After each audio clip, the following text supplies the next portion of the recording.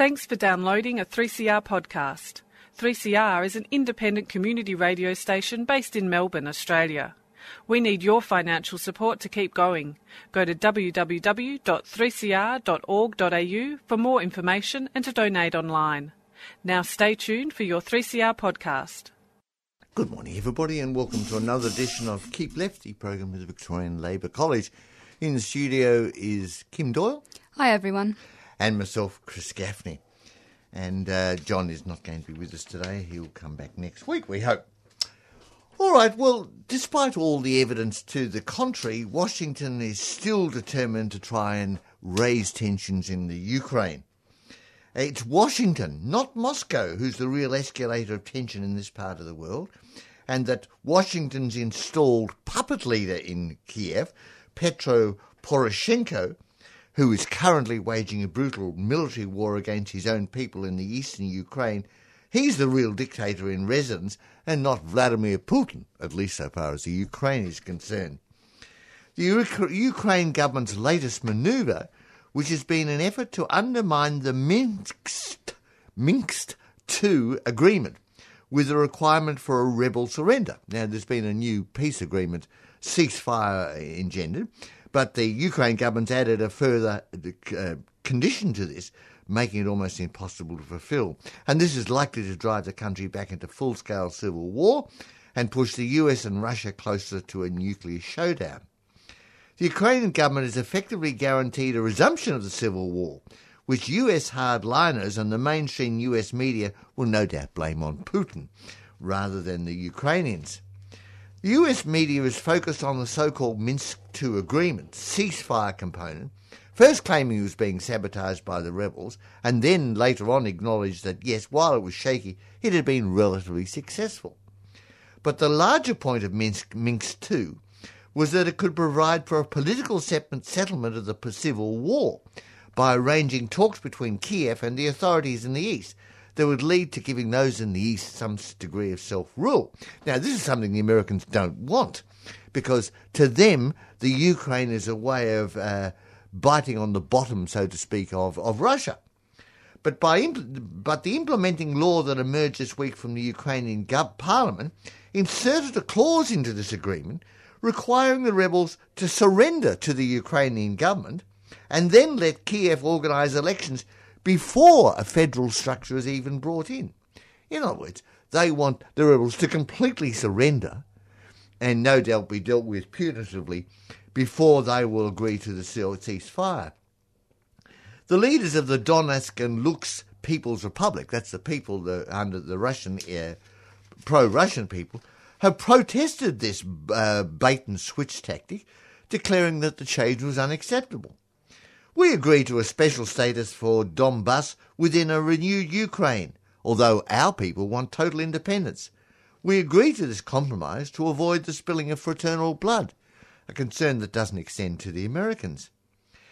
Kiev's manoeuvre, reflecting the bellicose position of neocon Assistant Secretary of State Victoria Nuland and other US hardliners, puts pressure on Angela Merkel of Germany and the French President Hollande to get Ukraine's President Petro Poroshenko to return to the original understanding of the Minsk II, or to watch the resumed fighting leading to a potential showdown between a nuclear-armed Russia and the US. The surrender first, negotiate later stipulation raised by the Ukrainians also raises questions about the strength of Merkel and Obama to overcome resistance from America's powerful neoconservatives, who've exploited the Ukraine crisis to isolate Russia and drive a wedge between Obama and Putin. To a great extent, the Ukraine crisis became Nuland, who's the Assistant Secretary of America, became her baby, as she railed Ukraine's business leaders and political activists to challenge Yankovic and discuss with the American ambassador in early February 2004 how to midwife this thing. In other words, how to get rid of the elected Ukrainian government and conduct a coup. In the same conversation, Nuland, the American, expressed her disgust at the European Union's less aggressive approach to the crisis. And to quote her very poetic words, she said, "Fuck the EU." I quote there, it's not me speaking, that's her. This is the American So that give you an idea of their attitude. The uprising in Kiev reached its peak on February the 22nd, 2014, when a violent coup spearheaded by neo-Nazi militias from western Ukraine drove the elected Yankovic from office, with the US State Department immediately declaring the new regime legitimate, though it was staged by a coup. The coup government then sought to impose its control over the ethnic Russian east and south, which had been Yankovic's base of support. Protected by Russian troops who were already based in the Crimea on a base lease agreement, the people of the Crimea voted to secede from the Ukraine and rejoin Russia, an annexation that took place a year ago. Uprisings also occurred in the eastern Donbass region, with hastily arrived referendum also seeking independence from Kiev.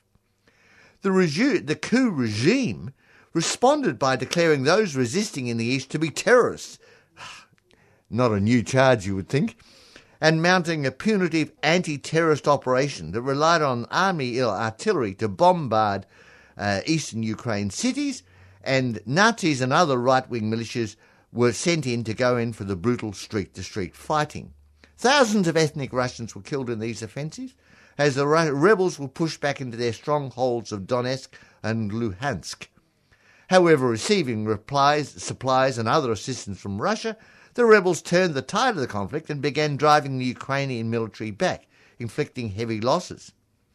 To stop the rout of government forces last September, the first Minsk ceasefire established a tentative front line around the rebel strongholds. But Kiev continued to squeeze the rebel-held cities by cutting off access to banking and other services, while neo-Nazis and other militias undertook death squad operations to kill rebel sympathisers in government-controlled zones. When that first ceasefire broke down, the rebels made new gains against the Ukrainian military, prompting Merkel and Hollande to broker a second ceasefire to stop the rot, which included a structure for resolving the crisis with a political settlement to grant eastern Ukraine substantial autonomy. But Nuland and the other US hardliners objected to these concessions and trade-offs arranged by Merkel and Hollande and accepted by Poroshenko and Putin. The US hardliners began plotting how to reverse what they claimed was appeasement of Russian aggression. A US politician was heard adding, "It's painful to see our NATO partners are getting cold feet." Senator Joe McCann of Arizona, an enlightened area I'm sure, got worked up into such a lather that he started making comparisons to Neville Chamberlain going to Hitler to appease Hitler. Well, they're really getting overexcited about this, aren't they? They were getting very... something definitely was actually happening. They likened Merkel to Chamberlain, and Putin suddenly became Hitler. Yet through all the years' scheming and manoeuvres by Nuland and other US officials, the mainstream US media has studiously ignored the coup side of the story, insisting there was no coup when there clearly was, and adopting "I see nothing" response to the presence of neo-Nazi militias leading the fight against the ethnic Russians. For the New York Times, the Washington Post and the rest of the US press, everything has been explained as Russian aggression, with Putin supposedly having plotted the entire series of events as a way to conquer much of Europe as the new Hitler. Even though the evidence reveals that Putin was caught off guard by the coup next door, the US media has insisted on simply passing along Nuland's, the US Assistant Secretary's, propaganda theme. Thus, it's a pretty safe bet that when the current ceasefire breaks down and the killing resumes, all the American people will hear that it was Putin's fault, and the Australian press too, that he conspired to destroy the peace as part of his grand plan of aggression. And the other little point that should be noted is that on the Ukrainian troops, they wear insignias, and one of the insignias on their helmet is a direct copy from Hitler's SS elite troops, the so-called wolf trap symbol. You can go to YouTube and you can see this. And this is worn on the helmets of the soldiers, showing exactly what their orientation was. They're fiercely anti-Semitic. They're pro-white supremacists. And all over the Ukrainian government has been putting up statues to people like Stephen Banderas, who was the fascist man in the Ukraine during the Second World War. At the same time as they're putting up these statues, local Ukrainians who well remember what the fascists did in the Ukraine are pulling them down. So we're not being told the truth about the Ukraine, and it's important that you understand what it is.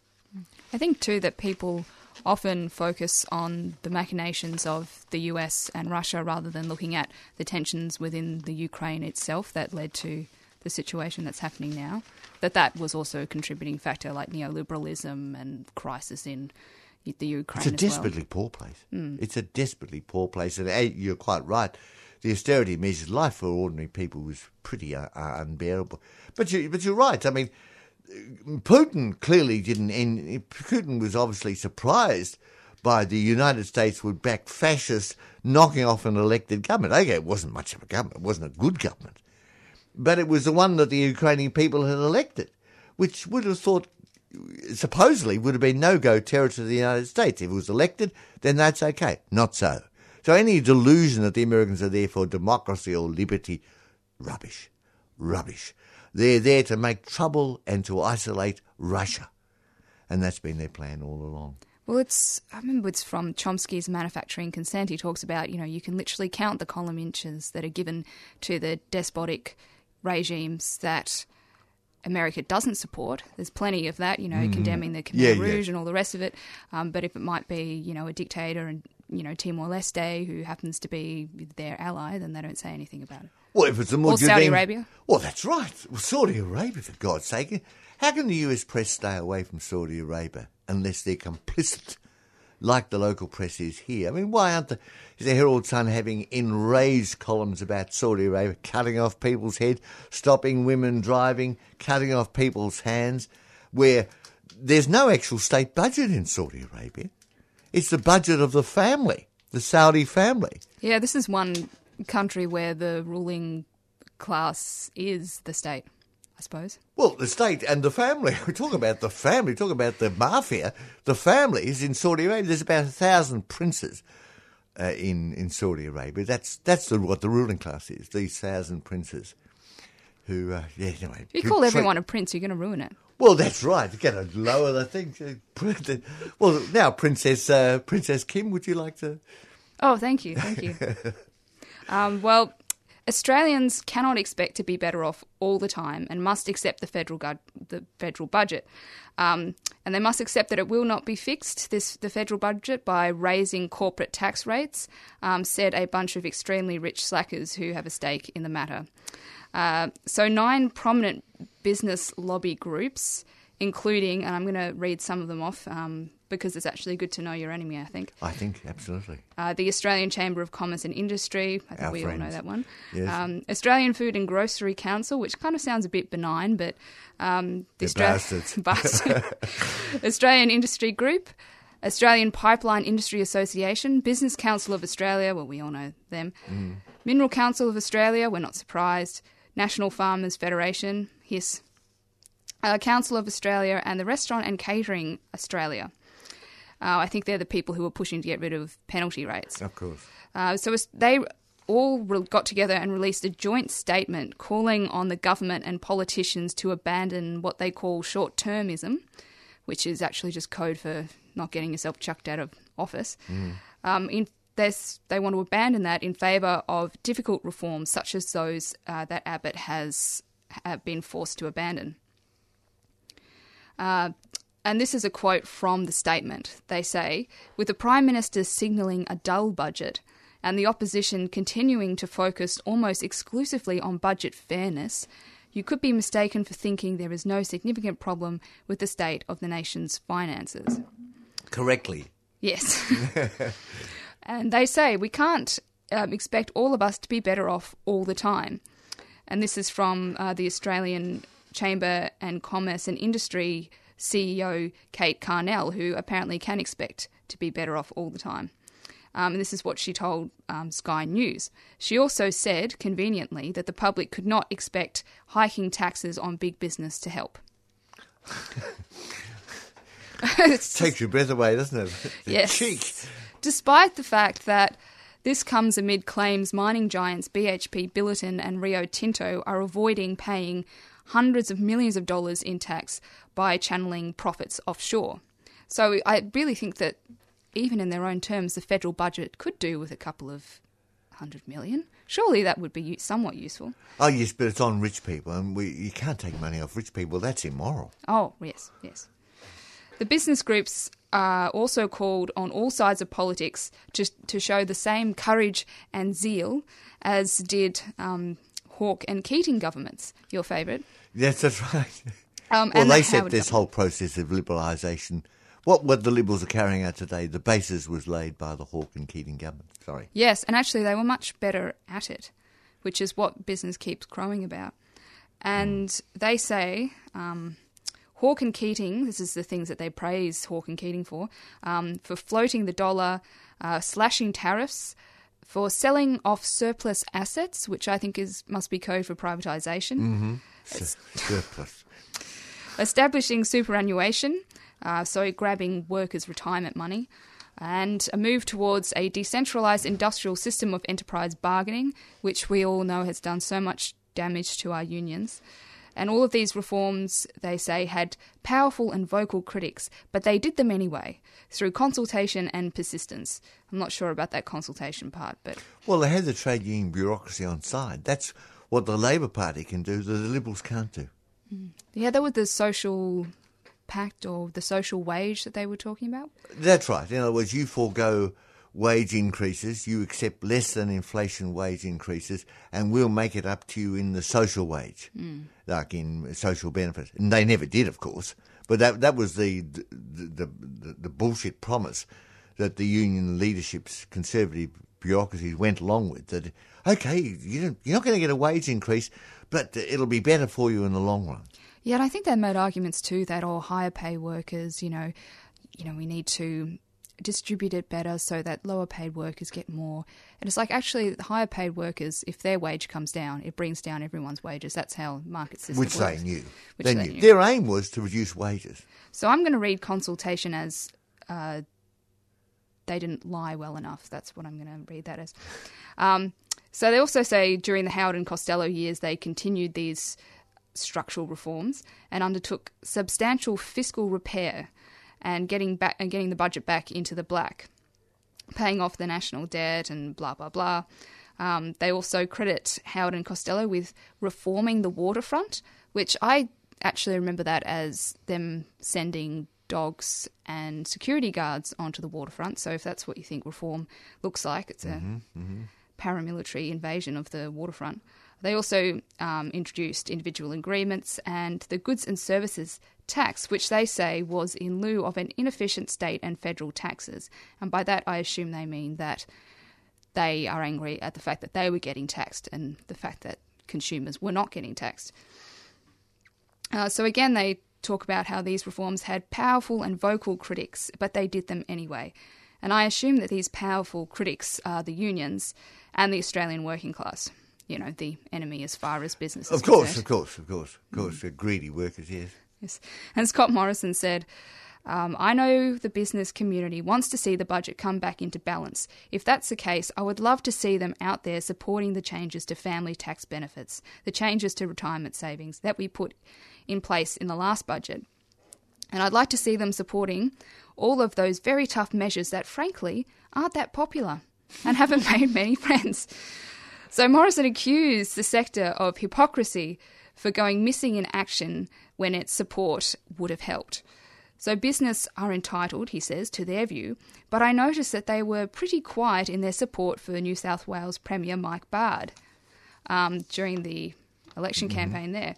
And Morrison noted that while the unions were supporting Labor in its campaign against privatisation, he says, I don't remember too many business-funded ads actually supporting the case that Mike Bard put forward, but they will be enormous beneficiaries, pointing out that these businesses are going to make a huge amount of money from this privatisation. Right, which is probably why they didn't publicise it. Yes. So he also took aim at business for staying quiet on the $27 billion in budget measures that have been stalled in the Senate, and he criticises them for not backing these measures and, as he puts it, putting the wood on Bill Shorten and the crossbench about the need for budget repair. So basically they want business to get on side and start lobbying for them. And so Shorten responded... I thought they already were. Yeah. I Well, mean, this apparently they're not lobbying hard imaginary enough. budgetary crisis has been touted by every business. You only go to Q&A and you'll get business mouthing the government line that the finances in a shocking mess. Although apparently Tony's cured that. He came out later and said, because of our wonderful things we've done in the last 12 months, there's no longer a budget crisis. He fixed it. He fixed it. You didn't notice. I didn't notice. Didn't know there was a crisis. Didn't know it had been fixed. But he's fixed it. I know. Oh, thank God. Yes, that's a relief. Yes. And Shorten responded to this because the statement also criticised the opposition for focusing too much on fairness. And Shorten responded, Labor shares business's frustration that with the Abbott government, who has bungled reform and now appears to have given up on reform. And he says Labor will support reform which is fair, Labor will fight reforms which are unfair, which is quite mealy-mouthed because... And it's rubbish, It's too. just rubbish. And if they know that if they want to keep business on side, they know exactly what they're going to have to do. What's required of them. What's required of them. And it certainly won't be fair. No. Well, it's to reduce the welfare bill. Exactly. Yeah. Stop paying for all these poor bludgers. That's the attitude. And Joe Hockey joined in the criticism, saying he would have liked to, he wants to see a return to the old days. When business... 1650, perhaps? 1650. When business invested its own money and capital to help argue for whatever policy they're trying to push. Right. So Hockey harked back to the days when business groups ran ad campaigns promoting tax reform and work choices. And he says, previously the business community has not only been an advocate for reform, they've actually put their hands in their pockets and helped to argue the case, he said. So I do share Scott Morrison's position that, there are plenty of armchair critics. But as Teddy Roosevelt said, it's not the critic that counts, it's the person in the field getting the muddied hands. And I would encourage as many people as possible to join us in the paddock of reform. The paddock of reform. Right. So you can see where he's going with that. That's next to the field of dreams, is it? Yes. Yes, and disappointment. And Yeah. Yeah, so you can sort of see where he's going with it, except that weird comment about the paddock of reform. I don't know what that was about.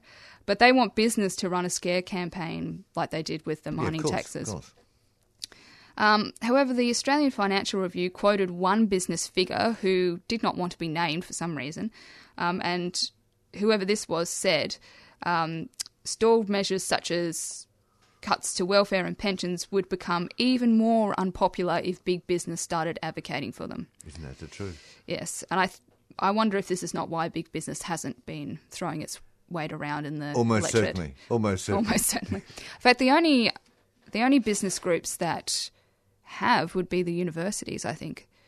The group of 8 who've been campaigning in the public for the right to charge deregulation. whatever fees they want. Yeah, and even they've kind of had to back down and yell yes. at the government. Yes. Yeah, so it just shows you what, how incredibly unpopular these reforms are and how the popular mood really does influence what's happening higher up. And you can almost sympathise with poor Chris and Hockey, because they've been out there bravely fighting to deepen the pockets of the already super rich. And these brats just sit there criticising from the sideline. Poor brats at that. Poor brats, yeah. And,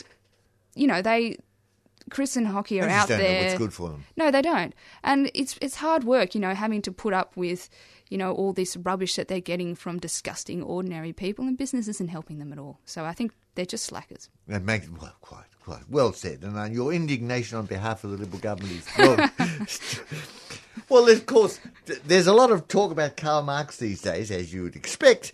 In fact, Rush Limbaugh, who's a US media commentator, accused the Pope of promoting pure Marxism. Pure Marxism, that's right. The Washington Times writer claimed that the New York City Mayor Bill de Blasio is an unrepented Marxist. Now, what this really does show is that Marx's analysis of capitalism, which was predicted a century ago, is amazingly amazingly revealing, showing beyond all doubt that Marx discovered the fundamental laws under which the capitalist system operates. And all the obfuscation by the rich and the powerful to deny this has proved fruitless. That even the bourgeoisie are acknowledging that actually Marx got a lot of this stuff right. The inherently chaotic, crisis-prone nature of capitalism was a key part of Marx's writings. He argued that the relentless strive for profits would lead companies to mechanise their workplaces, producing more and more goods while squeezing workers' wages until they could no longer purchase the goods they created. Well, that's true enough. Sure enough, modern historical events from the Great Depression to the dot-com bubble can be traced back to what Marx called fictitious capital. Financial instruments like stocks and credit default swaps. We produce and produce and produce until there's simply no one left to purchase our goods. No new markets, no new debts. The cycle's still playing out before our eyes. Broadly speaking, it's what made the housing market crash in 2008. Decades of deepening inequality reduced incomes, which have led to more and more Americans and Australians taking on debt. When there were no subprime borrowers left to scheme, the whole facade fell apart, just as Marx said it would. Secondly, Marx warned that capitalism's tendency to concentrate high value on essentially arbitrary products would over time lead to what he called a contriving and ever-calculating subservience to inhuman, sophisticated, unnecessary and imaginary appetites. In other words, it's a harsh but as an accurate way of describing contemporary America and Australia, where we enjoy considerable luxury pardon me, and yet are driven by a constant need to buy more and more stuff to buy. iPods. Exactly. Consider the iPod you've got now. Is it really much better than the one that you had last year? Or the one before that, the year before? It's got an S in front of it. It must be better. It must be better. Is this a real need, or as you point out, an invented one? While Chinese families fall sick with cancer from our e-waste, mega corporations are creating entire advertising campaigns around the idea that we should destroy perfectly good products for no reason but to keep capitalism going. Thirdly, Marx's ideas about overproduction led him to predict what is now called globalisation, the spread of capitalism across the planet in search of new markets. Quoting Marx, the need of a constantly expanding market for its products chases the bourgeoisie over the entire surface of the globe, he wrote. It must nestle everywhere, settle everywhere, establish connections everywhere. Well, this is pretty obvious stuff now, but Marx wrote those words in 1848, when globalisation was over a century away. And he wasn't just right about what ended up happening in the late 20th century, he was right about why it happened. The relentless search for new markets and cheap labour, as well as the incessant demand for more natural resources, are beasts that require constant feeding. Fourthly, the classic theory of economics assumed that competition was natural and therefore self-sustaining. Marx argued, however, that market power would actually be centralised in large monopoly firms as business increasingly preyed on each other. So this piece, competition's good. Competition's good, but competition inevitably leads to its opposite, monopoly. Americans came to take it for granted that property would be widely diffused as a way of diffusing economic and political power throughout society. It was only later in the 20th century that the trend that Marx foresaw began to accelerate. Today, mum and dad shops have been replaced by big box stores like Kmart, Walmart. Small banks have been replaced by mega banks like JP Morgan Chase, and small farmers have been replaced by agribusiness. The tech world is already becoming centralised, with big corporations sucking up the startups as fast as they can. Politicians give lip service to small business lobbies and prosecute the most violent of antitrust abuses. But for the most part, we know big business is growing, is here to stay, and small business is on the decline. Fifthly, Marx believed that wages would be held down by a reserve army of labour, which he explained simply using classical economic techniques. Capitalists want to pay as little as possible for labour, and this is easiest to do when there are many workers floating around. So when there's unemployment, it means you can lower the wages. We could predict that high unemployment would keep wages stages as profits soared. Exactly what's happened. Because workers are too scared of unemployment to quit their terrible exploitative jobs. And what do you know? No less authority than the Wall Street Journal warns, quote, lately the US recovery has been displaying some Marxist traits. Corporate profits are on a tear, and rising productivity allows companies to grow without doing much to reduce the ranks of the unemployed. That's because workers are terrified to lose their job and therefore bargaining power. It's no surprise that the best time for equitable growth is during terms of full employment, when unemployment is low and workers are subject to reduced wages. Marx, remember, argued for a progressive income tax, which, for example, the GST is not. He argued for this in the Communist Manifesto at a time when not one country on the planet had a progressive tax. And now everyone would agree that a progressive tax is actually a basis of civilization. Yeah, tax the rich is an extremely popular, so not controversial at all among ordinary people. Well, no, eat the rich, I think, is even a more graphic. Yes. Even more graphic. Well, they're not giving us much choice the way things are going. Well, that's about all we're going to have left to eat is the rich, and that will be a pleasure, let me tell you. You've been listening to a 3CR podcast produced in the studios of independent community radio station 3CR in Melbourne, Australia. For more information, go to allthews.3cr.org.au.